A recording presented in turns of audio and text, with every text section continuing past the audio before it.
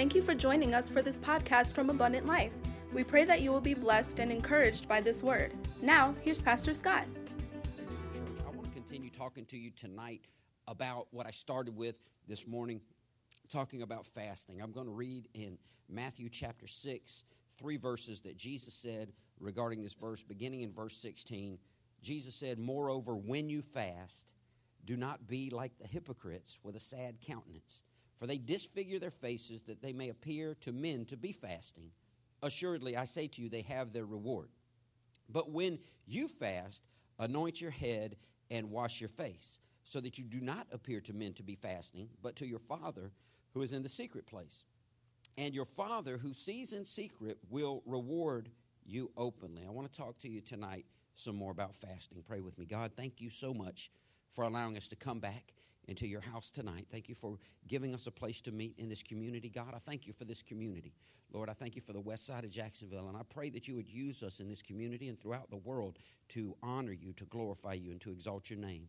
God, as we look at your word tonight, I pray that you would teach us by your Spirit. In Jesus' name, amen. Before I get into tonight's Bible study, I want to call your attention to the flags across the back. These are countries where we have missionaries that we send money to every month. By their own testimony, they only eat because we send them money. They only exist. Their ministry only continues because we send them money. We've got their active newsletters on the wall over here in these racks. We've got a map that shows where they are. These are not organizations. When we started this church 14 years ago, we decided to care about global missions and take on as many global missionaries as we could, foreign missionaries as we could, but with a caveat that they would be people we knew, not just organizations that we sent money to, because I had been a missionary before, and I knew what organizations do with money. The United Way proudly broadcasts that they only use 72% of all money taken in administrative costs. Do you understand what that means? 72 cents out of every dollar goes to pay people salaries so they can keep having commercials and keep running offices. That means only 28 cents out of a dollar actually goes to help people. And they are one of the lowest administrative costs of any nonprofit group in the world. Several years ago, the Florida Boys Club almost got shut down because they found out that they were running at a 90% or higher admin cost, and that they were paying directors $200,000 and $300,000 a year to run boys clubs in Florida. And I'm not saying bad. Boys Club is great, and I thank God for the Boys Club in Florida. But a lot of these organizations exist to pay directors big salaries. And so what we decided we would do, we didn't want to do that. I want 70, 80, 90 cents out of every dollar going to somebody who lives in America that's not doing the work just to try to get a few pennies out to the people, but that we would connect with friends. And I know people, each of these people I know, they're friends of our church. They come, they talk to us, they bring their pictures, they come, they share, they fellowship, pray with us, and tell us their stories. And they give us these newsletters, and I want you to pick up 1, 2, pick up all 8, however many we've got back there, and start reading them. There's prayer requests in there. They're counting on us. And here's the cool thing. We might not be all that. I'm going to break everybody's bubble tonight. American Christians aren't really all that. These people that live in different countries that have to depend on God to eat and to stay alive, I mean, these are some phenomenal men and women of God in these countries that are really struggling and counting on God a lot. And when they write these prayer requests down, they're really counting. And when they tell me stuff like, "Pastor Scott, we covet your prayers more than your money," they really mean that. Now, most people saying that, they really want the check. But these are some fantastic men and women that we've partnered with around the world, and I would really like for us to not every month, Dina tells me, not one newsletter was taken all month. Please take one of these newsletters, put it in your Bible, take it to your prayer closet, find one of these missionaries you can connect with. They're fantastic people. They're all around the world. Leper colonies, orphanages, food and clothing ministries, Bible colleges, Bible institutes, people being taught around the world about Jesus, and I want you to help us to help them. But this morning we started talking about fasting, and I just read to you what Jesus said in Matthew's Gospel, chapter 6, about fasting. And let's look at it together real quick. In verse 16, he said, "Moreover, when you fast." And as I told you this morning, he didn't say if you fast, he said when you fast. Please get this in your mind. Fasting is expected. Fasting is a part of real Christianity. God expects his children to fast. Now, I'm not going to raise my hand, or I'm not going to ask you to raise your hand and see how many people fast on a regular basis, because honestly, most churches don't teach that. Most churches don't teach their people to fast on a regular basis. Many Christians around the world fast at least one day a week. There's one missionary, I won't call his name because some of y'all like him and some of y'all don't like him, but he's been effective for a really long time, has fasted every other day for the last 30 years. Just to make sure that he's fully dependent on God. Now, you know we're not giving up Doritos every other day. We got some Fritos and some chips to eat. We got some nachos to eat. We got chicken wings. We got pizza. But we live in a country where we don't even eat because we're hungry. We eat because we're bored. We don't even eat because we're hungry. We eat as a social event to have something to do when we go out with our friends because we're scared we can't hold a conversation for an hour without eating. We don't even eat just to sustain life. We eat just because we enjoy the taste. And that's different in many, many parts of the world. They actually eat to live, whereas we live to eat. I think if there's any group of people that need to learn about fasting, it's American Christians. Because what fasting is designed to do is to sacrifice something, to take something away that your flesh desires, that you crave, so that you can give more of your time to God. And I'm going to tell you all month long as we go through this 21 days of fasting, that if all you do is cut something out, let's say you decide to cut out red meat. Let's say you decide to cut out sweets. Let's say you decide to fast lunch one day a week. You can fast a half meal one day every other week. Any way you want to do it, whatever you choose to sacrifice, it can be as little as, I'm going to give up orange juice in the morning. But if you love orange juice, that's a sacrifice. If you don't drink orange juice, you didn't give up anything. Are you following me? But it's anything that you give up can be a fast. Anything that feeds your flesh. Watching TV feeds our flesh. You can give that up. Being on the internet, playing games, whatever it is, you can give that up. But it has to be a sacrifice. But let's say you give up red meat for 21 days. And you love red meat, but you give up red meat for 21 days, but you don't pray more. You don't study more. You don't think about God more. You don't meditate on Scripture more. Then you're not fasting, you're dieting.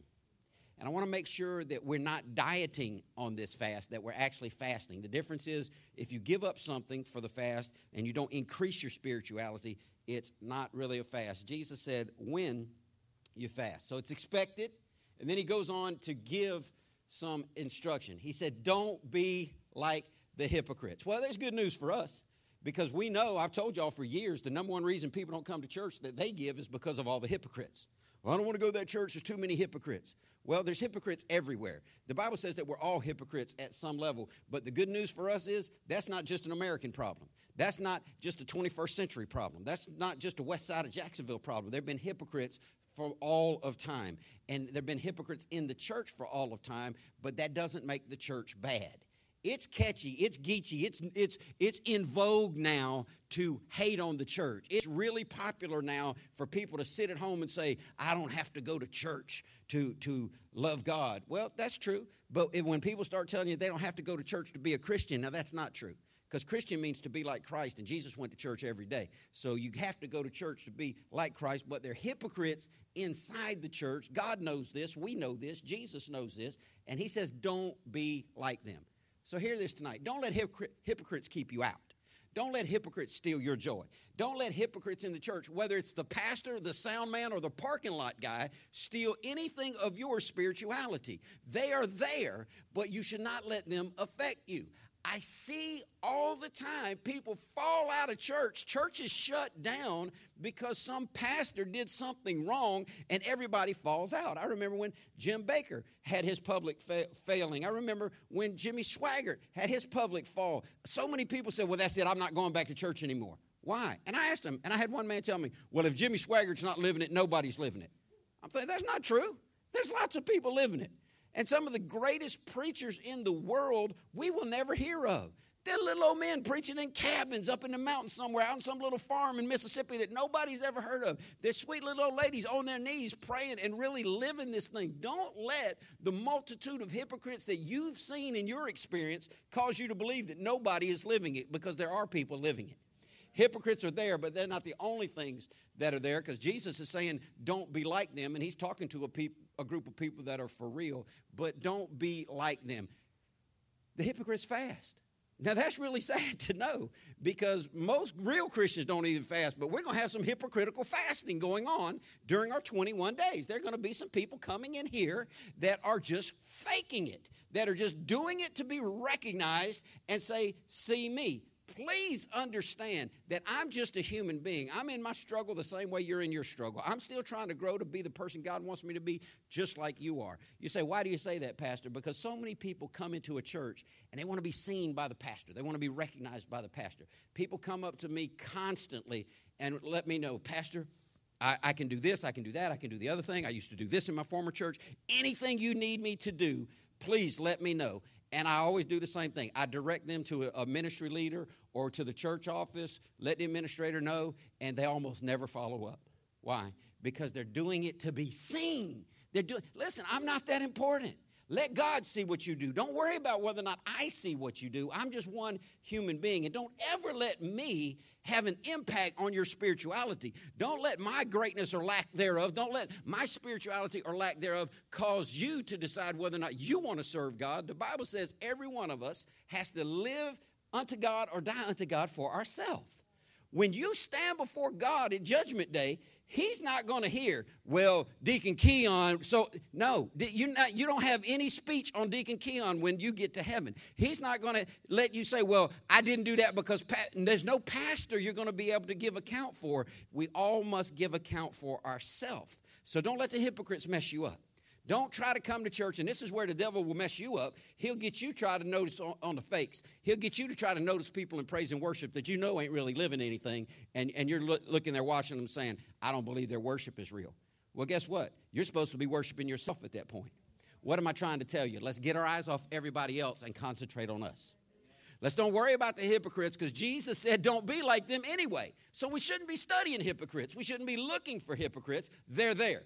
They're there from the pulpit to the parking lot. They're there. They're going to fall. They're going to get exposed. Everything that's done in dark is going to come to light. Every evil thing that they do is going to be brought forth. That's why the average pastor only stays 18 months in a church in America. 18 months. You know why he leaves? Because they find out his dirt. He comes in for 18 months. He comes in. Here's what they told me in seminary. Every pastor, if he makes it, the 3 years in a church has the same experience. First year, church loves him. It's a honeymoon phase. He can't do nothing wrong. Second year, church hates him. He can't do nothing right. Third year determines if he's going to leave or if the people in the pews are going to leave. But the reason why there's so much turnover in ministry is because there's so many people faking it from the pulpit. And that's why I love churches like Evangel Temple. Church like Evangel Temple, where Pastor Wiggins has stood faithful for so long. New Life, where Bishop Zink has stood so long. First Baptist Downtown, where Dr. Lindsay and then Dr. Lindsay Jr. stood for so long. Places where you can look and say, if that man was faking it, they'd have run him off. You get somebody stay 10, 20, 30 years, their dirt's already been uncovered and realized it wasn't that bad. There are people that are doing this for real, but we can't be studying the hypocrites. We can't be doing what they do. And here's what they do during a fast. They get involved, but they try to make it look on the outside like they're doing more than they're really doing. They're the ones that are going to be coming in talking about how bad their head hurts. All our heads are going to hurt if we give up caffeine. Trust me on this. I drink about 3 liters of Dr. Pepper every day. Now, God has not thankfully told me to fast Dr. Pepper yet. If he does, I will do it. But I can tell you this, by day 2, you don't talk to me. I'm going to tell you now because I can't tell you then because I don't want you to know what I'm fasting. And I don't want to be making a show out of it. But my head will be ready to explode because I come off caffeine every year as a regular part of my own discipline to make sure that I'm in control of me and that caffeine is not in control of me. But don't make it outward. Say not outward. Don't make it outward. This thing is to be inward. What God wants from us is inward. Sure, it's great to come to church, but if you just come to church and that's it, you check your box and say, I came to church, you haven't really done what God wants you to do. You come to church and praise God, worship God, listen to the teaching, and get something from it. Come to church and fellowship, smile, encourage somebody. It's not just the outside, it's the inside that counts, and we don't want to be like the hypocrites doing this thing on the outside. He went on to say they disfigure their faces that they may appear to men to fast. They just walk around, acting like it's all so horrible. So somebody will ask them, man, you're looking rough. You look like you haven't slept. You look like you don't feel good. So they can tell their story. Well, because I love God so much, because God is so important in my life, because I'm so valuable to my church, I'm on this 21-day fast because our church is more special than your church, and we do things like that. And they go into their religious speech. Jesus says, don't do that. And look what he says in the last sentence. He said, assuredly, comma. When you read any literature, especially the Bible, pay attention to the punctuation. When you see a comma, that's cause for pause. Assuredly, Jesus says, for real though, this is going to happen. This, I promise you, they have their reward. All right, now here's what I want you to get out of that. Number one, God's promises are always true. God's promises always work. God always does what he says he will do. And listen to me good. Everybody who fasts gets a reward. Everybody. Hypocrites and real Christians. People who do it wrong and people who do it right. Why? Because God rewards fasting. Always. God rewards fasting always, whether you do it right or whether you do it wrong. Here's the difference. If you do it wrong, you get your reward from the people who think you're so great. If you do it right, you get your reward from God. It's like some people, I've had people tell me, Pastor, please don't say anything about me. Please don't talk about my ministry. Please don't talk about what's going on because I don't want anybody to give me the credit because I want all my reward in heaven. We ought to have a mindset like that. Because the Bible says you either get rewarded for what you do for God in this life or in the next life. And I want to have some reward in heaven. And hopefully you understand that the old mindset, I've had people say, oh, she's going to have lots of crowns in heaven. Oh, man, her neck's going to be heavy. She's going to have so many crowns in heaven. Listen, the only good thing about getting reward in heaven is not that you get to wear them because you will never wear them. The Bible says that when we get judged by God and we get rewards, we get to lay them at his feet as a show of our love to him. And I want to have something to give to Christ when I stand before him in heaven. I don't want my rewards on this earth. Not all of them. I do want, and you do too. We do want some. We want our bills paid. We want enough money to put gas in the truck. We want to be able to get by. But what I want you to see is that God rewards fasting. Now, I don't get it all. I don't understand. I told y'all this morning, I only understand this much of it anyway. And the longer I study, the more I realize I don't know. There's so much to God that is beyond us. He said of himself, his ways are higher than our ways. His thoughts are higher than our thoughts, and many of them are past finding out. I wonder why God said a tithe. Tithe means tenth. Why did God say a tenth? God does not need my money. God does not need 10% of my check at all. But he said for me and you and everybody that lives to take a tenth of everything that comes into your possession and give it to the church. Well, he doesn't need it. Why does he do it that way? I don't know. Why didn't he say an 11th? Why didn't he say a 9th? Well, maybe he knew we were all bad at math and he figured a 10th was easier to figure out. I don't know. But he came up with his own deal. It's his world. He makes the rules. Why does he let us into heaven by believing that his son died for us and rose from the dead? Why not make us do something instead of punishing his son? I don't know. It's his heaven. He makes the rules. Why does he say the tithe is holy to him? I don't know, but that's what he says. Why does he say he rewards fasting? I don't know. Now, on the fasting part, I kind of got an idea. Because when somebody deprives theirself of something that they want to give you more of what you want, that's recognizable. It's like if you go to a family meal. You know if somebody took the time to make them good croissants and they had a whole bowl of them and everybody hogged them down. You know you got to get at least 3 croissants at a Christmas or a Thanksgiving meal or biscuit, and there's one left. You know who the good people are. They're the people that don't grab that last biscuit, right? They leave that last biscuit. Why? They want it. They want it as bad as they wanted the first one. Why don't they take it? Because they love you. Because they're willing to let somebody else have it. And this is what fasting is about. It's letting somebody else have it. It's taking something away from you so you can give more to God. Now, if God tells you to fast red meat, you don't throw red meat up in heaven and tell God he wants some. I heard one joke. One guy said this is how I decide what my offering's going to be. I take all my money at the end of the week. I throw it up into the sky. If God wants it, whatever he wants, he keeps. What falls down is mine. Now, obviously, that's not how God wants us to give. God doesn't want you throwing red meat up to heaven. He's not asking you to give the red meat. What he's asking you to do is give up something that you crave so you can read more Bible. See, if you just give up breakfast one day a week, but you don't spend that time you would have spent eating breakfast in prayer or Bible study, you're missing the point. If you don't give up TV, now you might not even give up TV. Listen, you might say, I'm going to give up TV from 7 to 8. Well, I've seen people do that.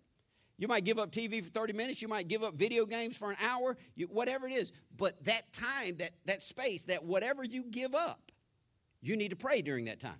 You need to study during that time. You need to think about God during that time. Why? Because you are going to be rewarded. You are going to be rewarded if you fast. Look at what Jesus said in verse 17.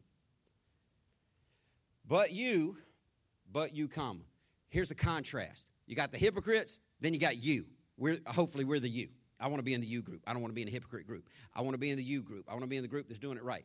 When we fast, we got to anoint our head and wash our face. We got to do the same stuff we do every day. We got to go about life as usual. Look at verse 18. So that you do not appear to men to be fasting. He's still writing the same theme. Do you want people to see your works, or do you want God to see? Do you want people to reward you for being so awesome, or do you want God to reward you for obeying him? Don't do it. Don't appear to be fasting to people. But here's the transition. Here's the difference. Here's the other group. To your Father who is in the secret place, and your Father who sees in secret will reward you openly. The one group, the hypocrites, the ones that do it wrong, they get their reward on earth.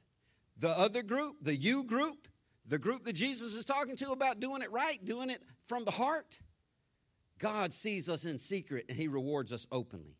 And here's what I want to see as a result. Just like we saw in the book of Joel, when they fasted, they were able to say, God has done great things.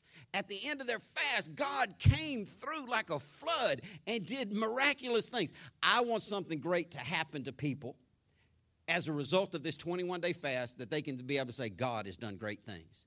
Do you realize even if you only get to come twice, 3 times, 4 times during the 21 days, and you can't think of anything external that happened great, one thing happened great. God did great things. He got you up here on your knees 4 times in a month.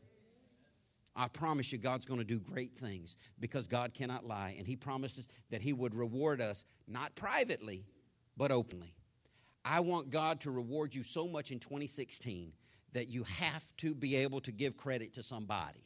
I want your reward to be so big that you got to give credit to somebody. I want people to see it and somebody asks you, what is going on with you? You just seem happier. You just seem more at peace. You a new car, a new house. You paid off all your credit. What is going on? And you got to give the credit. You either got to say, because I'm awesome.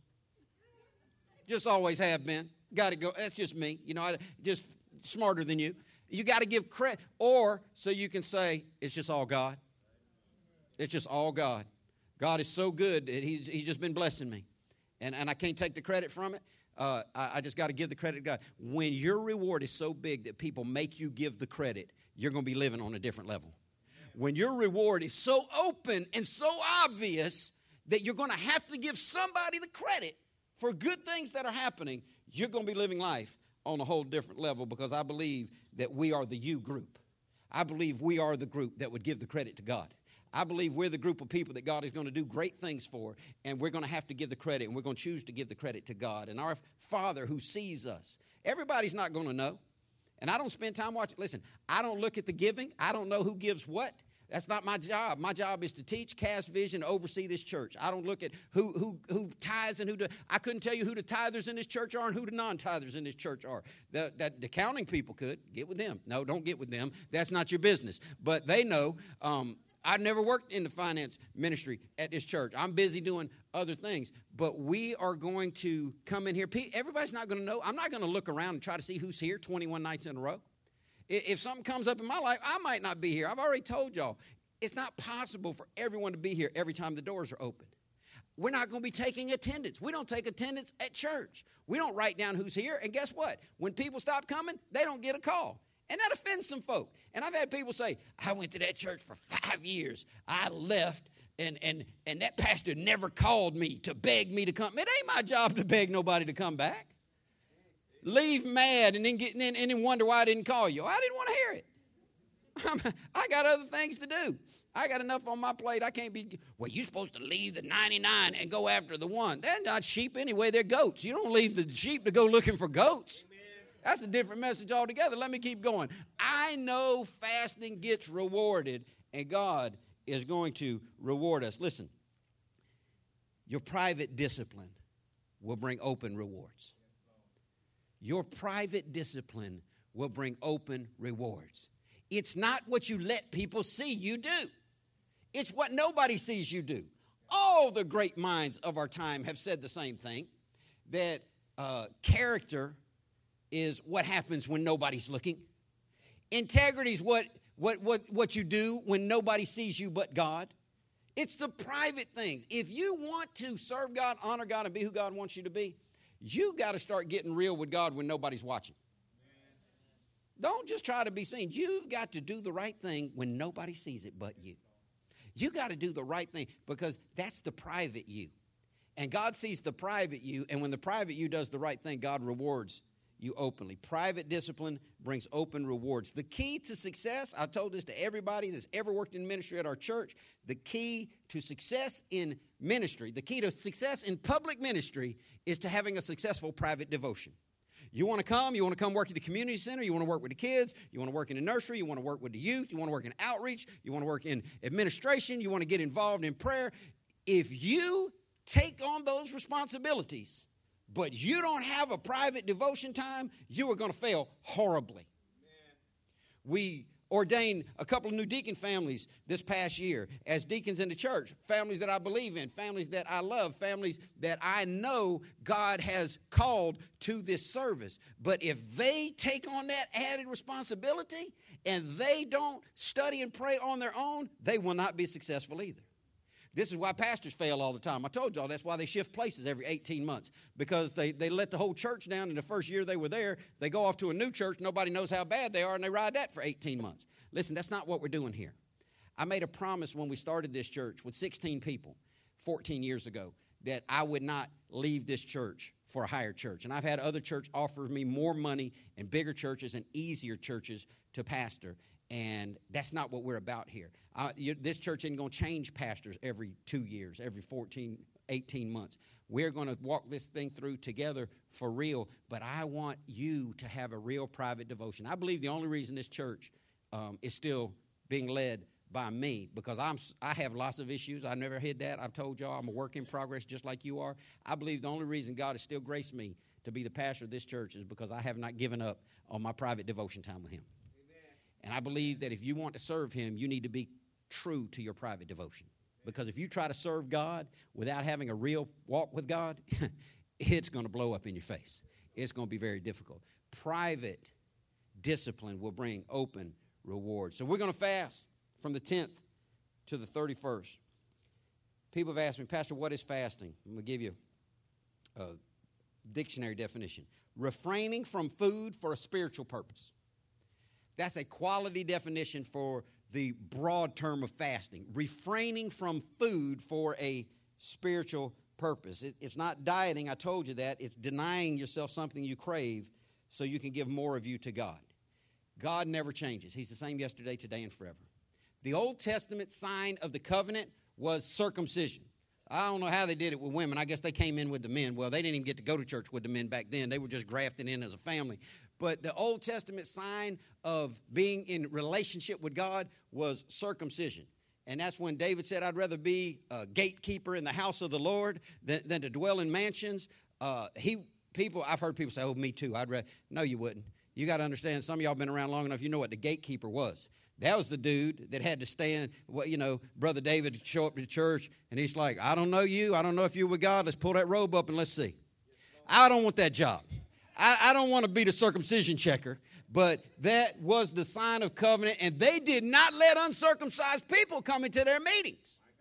And they still don't. I was in South California years ago, and I was out there at a conference, and I saw a bunch of these Jewish people, with the hats on and the long beards and the twists, and they were carrying big, giant Bibles, and I rolled down the window off the rented Cadillac I was in, and I'm like, it looked like you're walking to church. And he said that he was, And I said, well, where is it? I'd love to go. He said, no, there are churches for people like you everywhere, but you can't come to mine. Huh. He's like, I wasn't black. I'd have had Jesse and Sharpton down there. Like you, people like, who you calling people like you? And they meant that.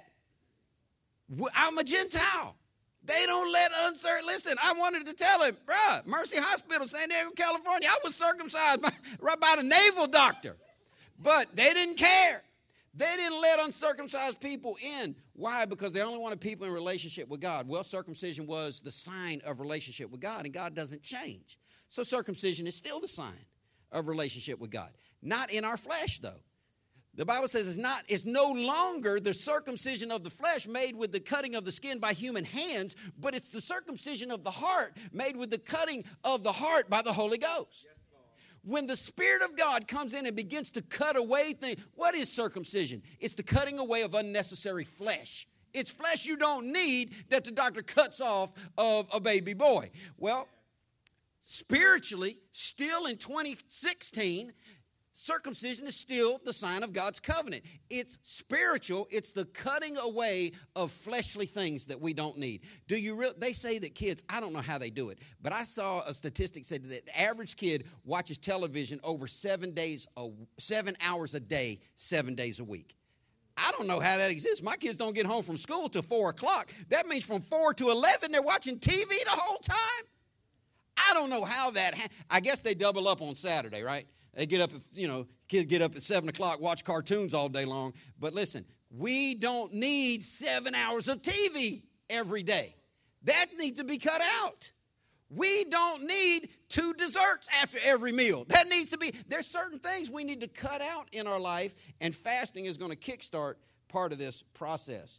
Different types of fasting in the Bible. There's total fast, there's partial fast, there's daily fast. I told you can fast 1 breakfast a week. But if you don't eat breakfast, it's not a fast, because a fast has to be a sacrifice, something that costs you. I want you to pray this week and let God show you what he wants you to fast. If you're new to following God, if you're new to the ways of God, or maybe you've been serving God for a long time, but you really haven't gotten to the place where you're comfortable hearing from God, knowing what it is God wants you to do, let me tell you this. If you will spend the next few days praying repeatedly, asking God, please, sir, tell me what you want me to fast. God, let me know. What can I give up for 3 weeks for you? You are not going to hear God come down and say, Lauren Vereen, fast television. It doesn't, God doesn't work that. That wouldn't require faith. People that tell you they hear God talk to them like that all the time, either they're imagining that, or God knows that their faith is so weak that they can't live by faith. They have to live by what they hear. It doesn't work that way most of the time. Here's how it works most of the time. As you continue to have it on your heart and on your mind, God will drop thoughts in your mind. And here's where you learn to discern, to differentiate as you grow in Christ. You learn what the thoughts in your mind are versus what the thoughts in your spirit are. You learn, is that just something that you're thinking that's a good thought, or is that something you're feeling that's a God thought? And this is what I want you to get. I want you to get direction from God on what you should fast. Now listen, if it comes up to Sunday and you don't know what to fast, just pick something. Because what I say about fasting, all fasting is rewarded, but different types of fast. People ask what to fast, why to fast. I don't know what you should fast, but if you pray and ask God, I believe God will give you some ideas. And if God begins to give you ideas, just ask him, talk to him. If you think, well, maybe TV, maybe the radio, maybe staying up late, maybe social media. If you get a couple ideas in your head, well, then start asking God, God, which one of these would you most want me to give up? See, now you're talking to God like you believe he hears you. And maybe you'll get a good idea. Maybe God will show you, lead you, guide you. That's how God leads us. He leads us by faith. And if you pick something, it has to be a sacrifice. It can't be something that's easy. It has to be something that is going to cost you. Don't fast something easy. Now I want to give you 9 reasons why you should fast. Because I don't want you to fast just because I say fast. I do want you to fast because Jesus said when you fast. But I want to give you 9 reasons out of the Bible specific reasons that people of God have fasted for at different times. Did you put that all on one slide, Keon? On one by one? All right, let's put the first one up there. Here's some reasons why people are fasting in the Bible. If you're in need of healing or a miracle, you need to be fasting on a regular basis anyway. God has responded biblically to people in need of healing or any type of a miracle when his people would fast. So that ought to be, here's why I'm giving you these reasons. I want you to pick a reason why you're going to fast. Because you just can't fast randomly. Fasting is like holiness. It can't be dictated because people won't live up to dictation. It has to come from the heart. It has to mean something to you. You have to be able to connect to this thing. First, if you need a miracle or if you need healing in your body. Number two, do you need the tender touch of God in your life? If you are growing cold on God, if you don't feel close to God, you need to fast for God to touch your life. Number three, if there's a dream inside you that only God can make possible. If God is giving you a desire, I believe God put our church and the Gandy family together and many other families together. I just use them as an example. Please don't be like hypocrites. I've had people come up and say, I'm leaving your church because you always point out your favorites, but you never tell anybody what I do. You shouldn't want to be bragged on that way. But James has been working in this community for a long time. He wanted a church in his community that would allow him to do the things that he wanted to do in his heart. And that's what we want to do. That's what I want to do as a senior pastor. I want to identify the gifts in the body and give them a platform to do ministry. And he had a dream in his heart. He's been working with kids. He's been working against gangs. He's been working against drugs in this area for a long time. He had this dream in his heart that never died, and now God brought a church into his neighborhood where he can work with and where he can have a building to bring a bunch of kids up here. I want you to believe God for a dream in your heart. If you've got something that you want to do, maybe it's not even ministry. Maybe it's just a dream in your heart. Maybe you just want to go on a cruise to Alaska. Maybe you just want to go see grandmama one more time before she passes. Maybe you want to go to school and get an education. Maybe you want to travel to your family's country of origin. I don't know what your dream is, but if it's something that you can't do on your own, but you need God to step in and make it happen, that's a good reason to fast. Number four, if you're in need of a fresh encounter with God. If you know that you love God, but that you feel yourself starting to slip a little, you need to fast. You need to fast. It's as simple as modern day colloquialism. You need to check yourself before you wreck yourself. You need to get it together before you get undone.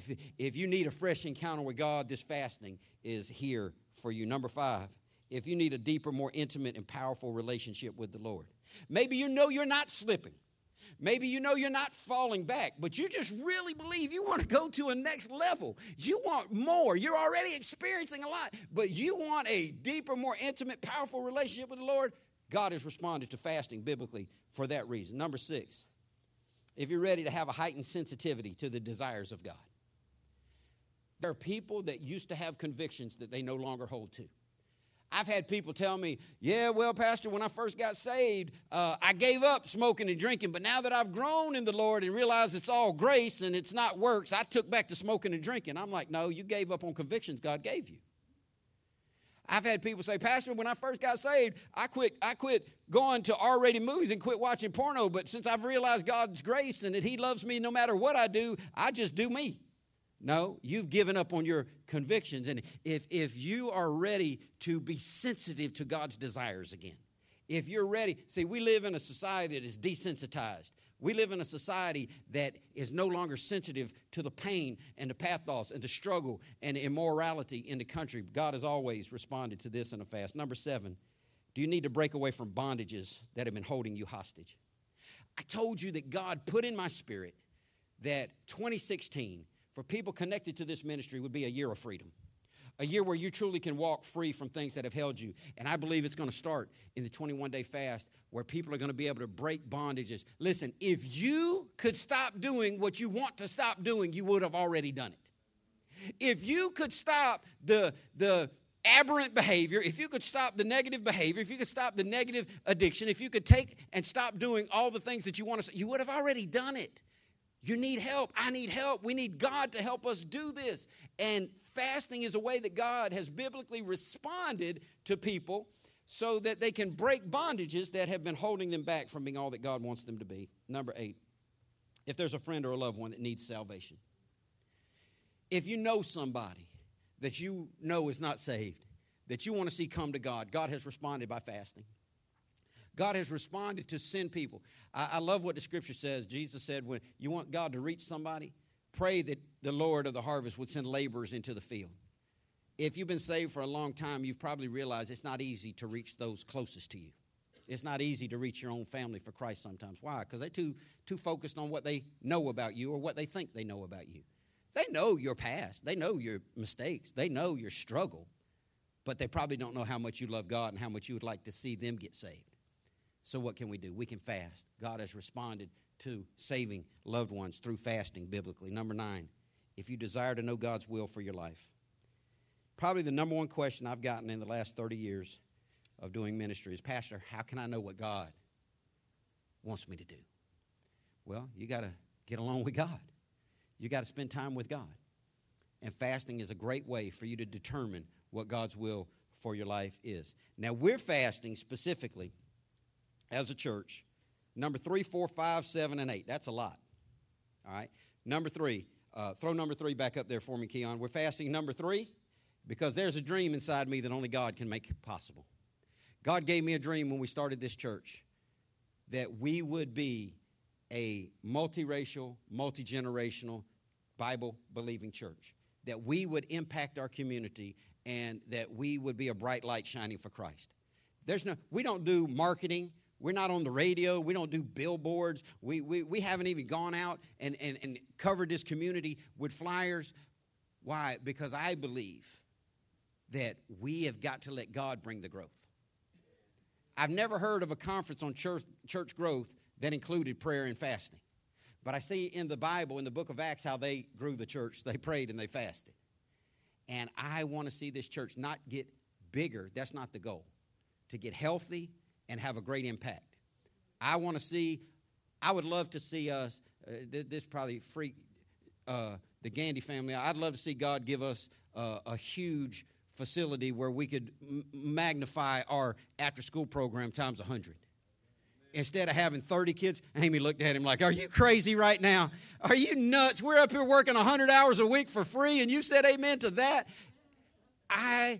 Listen, we can only minister to, 30, 40 kids. I mean, the building's only so big. You can get 30, 40 kids in there. We don't have enough volunteers to work with the kids we got coming now. But that's a huge bunch. Jesus only had 12. When Jesus died, it was only 220 people still believing in him. So don't think it's about numbers. It's not about numbers. It's about impact. Now, these 30, 40 kids coming, we're making an impact on their life. But I've got a bigger dream for that. They lie in government. I don't trust politicians. You want to know what politicians are? You could ask my 11-year-old Seth. He loves to tell people what a politician is. I'll tell you all at one time so you don't have to rush him after church.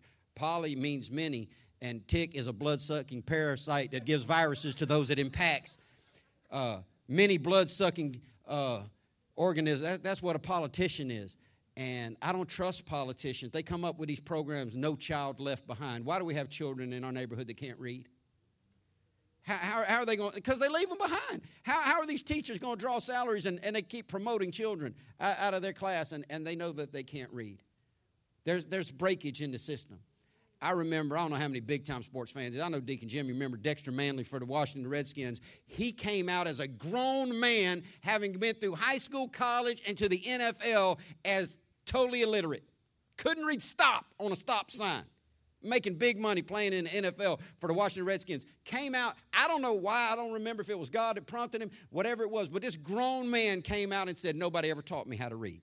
But he got through all 12 grades, he got through college, he got to the NFL illiterate. The system is broken. It's been broken for a long time.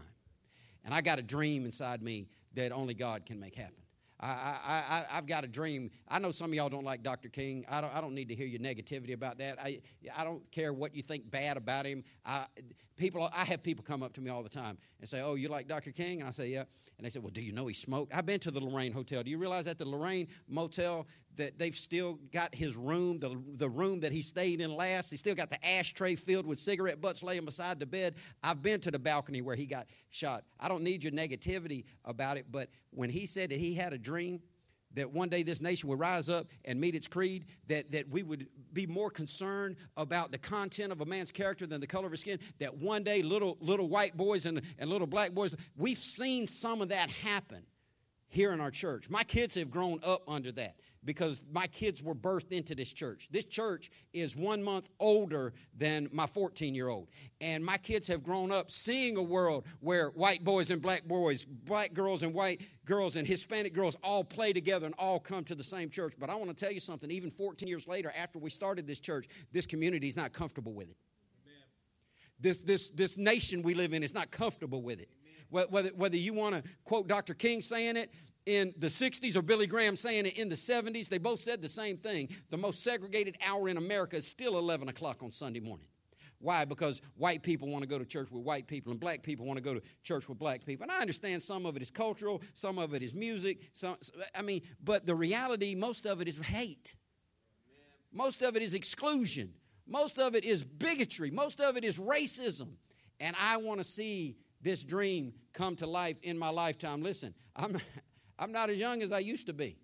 I started this church while I was in my 30s. I had a rough 10-year span in my 40s, and now I'm in my 50s. I want to see God bring this dream to pass. We're fasting for number 3, but we're also fasting for number 4 because I want a fresh encounter with God. I don't want to live off last year's anointing. I want God to anoint me to be a good pastor. I want God to touch my life so that the people that count on me to have something to say to them when they show up will hear something that can encourage them. I want a fresh encounter with God. I want the people in our church to have a fresh encounter with God. It's awesome to say what God did for you 10 years ago, but I want us to have something going on right now. We're fasting for that, as well as number 5. We desire a more intimate, a deeper, powerful relationship with the Lord. Good enough's not good enough for me. I don't want to just get by. I'm not one of those people that would say, as long as I get to heaven by the skin of my teeth. Listen, teeth don't have skin, and that's a bad concept. I don't want to get to heaven barely by the skin of my teeth. I want to get to heaven having lived a deep, intimate, and powerful relationship with God on this earth. Amen. Me and my sister have been talking about it for a long time. We both came into Christ around the same time in the early 80s, and we've been talking about this for a long time, about having this close relationship with God, about having this deep relationship with God, about it not being enough just to skate by. I wonder how close you want to be with God. The thing that we've been talking about for a long time is this. This is the only time in life we have to live by faith. Let's say all of us are saved. That would be awesome. We're probably not, because the Bible says that, 3 out of every 4 people going to church is not going to heaven. That's sad, but true. But let's just say we're all saved in here. This is the only time as a Christian that you are going to get to live by faith. Because when you get to heaven, faith's going to turn into sight. You're not going to get to serve God in heaven by faith. Let's take the millennial kingdom. The Bible talks about a 1,000-year reign where Jesus is going to come back and set up 1,000 years where he's going to rule the whole earth, and he's going to let us be governors and kings and priests and mayors and rulers in 1,000 years of peace and prosperity. We're not going to be serving him by faith then. And the Bible says that faith pleases God.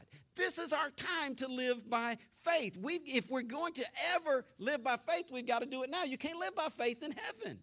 And faith pleases God. And I don't want some weak, mamby-pamby, soft relationship with God. I want a real, deep, intimate, powerful relationship with God. Not only that, we're fasting for number 7 because we need to be able to break away from bondages that have been holding us hostage. You say, well, what are they? Well, you got yours, I got mine. Now, thankfully, mine over the years have become more internal and less external.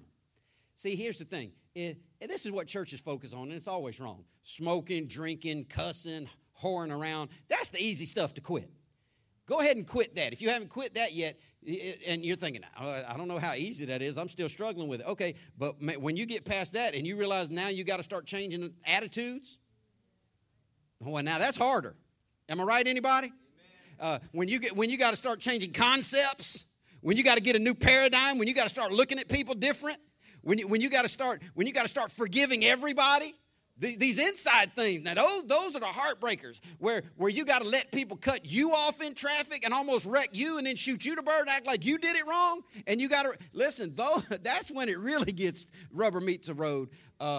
And so I don't know where your stuff is. Listen, I'm going to tell you first up right now, I cannot go to the fair anymore because I am unable to break that stronghold in my life. So instead of breaking it, I did away with it.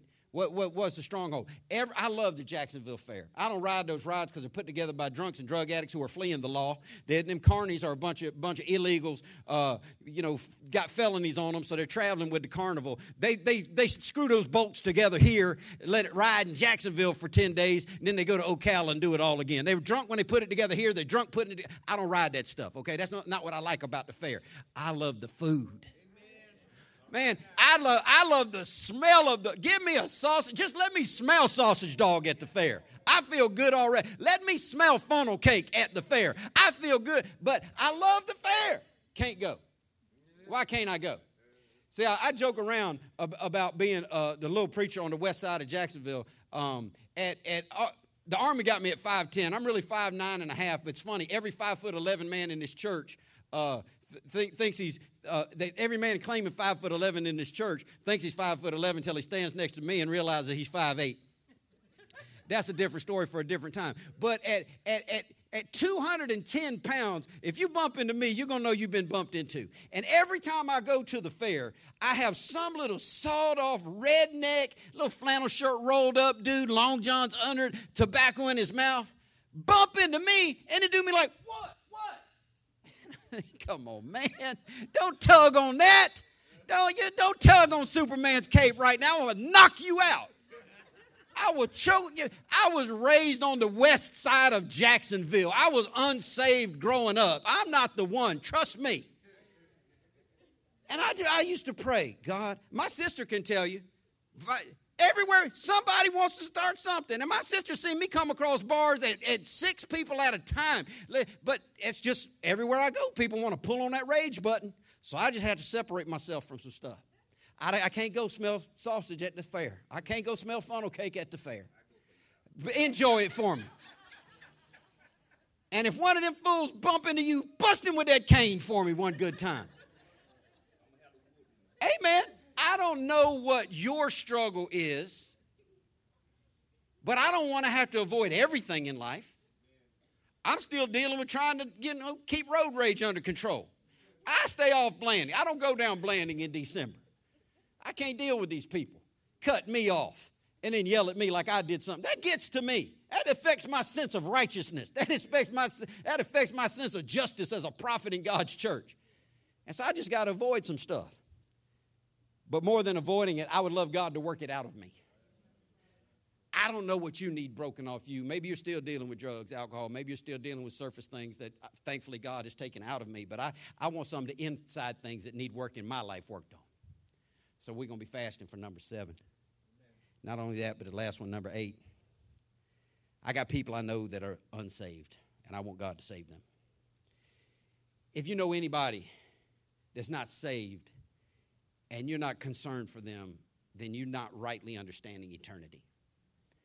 The greatest evangelistic pastor I've ever known is Dr. Harold Hudson, former pastor of the Westside Baptist Church, 7775 Hurlong Road, right here on the west side of Jacksonville. Dr. Hudson, they called him Hollering Harold. And I didn't agree with all his theology, but I can tell you this. He was the prayingest, holiest, soul-winningest preacher I've ever sat under. And he told us as a church one time, this dude preached every service. Wednesday night, he preached the invitation so hard on Wednesday night Bible study, deacons would come down the aisle to get saved just so we could go home. He wasn't turning off the invitation until somebody came down the aisle. But he told us what happened in his life that made him that way. His sister was unsaved. And he said he doesn't understand the theology behind it, and he doesn't know what really went on, but he was at her bedside when she died, lost, apart from God. And he said in her last breath, she was screaming, help me, Harold, they're dragging me down, Harold, it's hot, help me, Harold, help me. And that's how she died. And he made a decision then that he would be involved in leading people to Christ, because he understood hell is hot and eternity lasts forever. And if you depart from this life without Christ, there is no second chance. Not for Brother Harold's sister and not for your loved one. If we don't reach them now, if we let people slip out into eternity without Christ, they will be in eternal torment with no reprieve. And if you are breathing, if you have a pulse, you know somebody that's unsaved. Somebody in your family's not saved. Hopefully not in your house. Hopefully everyone in your house is saved, but a cousin, uncle, niece, nephew. God has responded to this, and we're going to be praying specifically every night during this time of fasting for God to save souls. We got to pray specific targeted prayers to match these 5 things that I'm fasting for and believing God for. I'll be praying every night off this piece of paper in front of me to coincide with these things, to coincide with the things that we're praying for, to coincide with the things that we're specifically fasting for. Going to be praying to match up number 3. Number 3 is the dream that only God can make possible. I'm going to be praying every night, God, please give us favor in this community. Please give us favor in this community. It takes favor with God and man to impact a community. And we're going to need to pray as a church that God would give us favor so we can see number 3 happen. To see number 4 happen, which is a fresh encounter with God, I'm going to pray every night, God, please give us a greater revelation of you through a fresh encounter with you. To reach number 5, which is a deeper, more intimate, powerful relationship with the Lord, the third thing I'm going to be praying every night is, God, please strengthen our relationship with you. Please strengthen my relationship with you. To reach number 7, which is breaking bondages, we're going to be praying specifically. I'm going to pray off this sheet every night. God, please break the habits that have held us back from reaching our destiny. You need some specific prayers to get a specific response. And the 5th thing that I'm fasting for is number 8, loved ones and friends that need salvation. I'm going to be praying every night, God, please let us see an increase in salvation decisions at Abundant Life. I don't give as many public invitations as I used to. The people that started with this church in 2001 can tell you it used to affect me at such a level because when we started this church, every Sunday, people were coming and getting saved. It was incredible. We had such immense growth in the early days of this church. And if we'd have a Sunday and I'd give an invitation and nobody would come, I would go home and I would cry and pray the whole 6 hours between morning church and night church. I would just be devastated why no one got saved. I still believe God wants to save people every time we come to church, but I'm not going to manipulate people down the aisle. I don't give as many public invitations as I used to. I think we'll probably give more in 2016 than I've been giving. I understand you don't have to get saved in an invitation during church, but I do want us to see more people get saved. I thank God for the number of people that we've seen saved here. We've been in this church for a year now. We've seen a lot of people get saved. We've seen a lot of people get baptized. We see a lot of people growing in their faith in church. But we're going to be fasting the 10th through the 31st. And these are the 5 things that I'm specifically fasting for, and these are 5 things that I'm specifically praying for. I invite you to pray with me for these things, for our church in 2016. But more than that, I want you to find something that you are fasting for. What is your need? What do you need God to do in your life? Physical, emotional, mental, spiritual, relational? What is it that God could do for you? If I had a magic wand, if I could give you one wish, other than more wishes, what would you really want right now more than anything? God is able to do more than you could ask or think, he said. God is able to do everything, he said. Nothing is too hard for God, he said. Let's believe God. Let's believe God that he's able. I know some people that have believed salvation for their children for so long and watched their children get worse and worse and worse and worse and worse. Listen, if your child, your loved one, your friend is still alive, if there's breath in their body, there's still hope. Don't give up. Don't give up on God. Don't give up on God saving the people you care about. Don't give up on God delivering you from your struggle that you've struggled with for years. Don't give up on God believing that real deep Christianity is for other people, but you've never got it. You can have everything. Jesus said it's God's desire. It's God's pleasure to give you everything that he has. He wants to give you the entire kingdom. He wants to lavish love on you. He wants to lavish gifts on you. He wants to give you peace and joy and righteousness without measure. That's not just for preachers. That's just not for people who are religious fanatics. That's for all of us. Whatever you need God to do big time for you, I want you to fast for that and let God know. Call if you got a spouse, a loved one, a family member, you got a child that's unsaved, you do away with lunch every day. Do away with whatever you do away. Whatever you and let God know. God, I could be watching TV right now, but I'm praying that you would save my child. You believe and pray specifically for what you're fasting for. And we will say, like the people in the book of Joel said, surely God has done great things. Let's pray. God, thank you for being great. Thank you for loving us. Thank you for being the God who still saves. Lord, I pray for family members that aren't saved, that you would save them. Show yourself mighty. God, I pray, Lord, for our church, that you would allow us to have a great impact in this community. Not for us, never to make Abundant Life's name big, but to make your name big. Help us, God, to love each other the way we should. Help us, God, to serve you the way we should.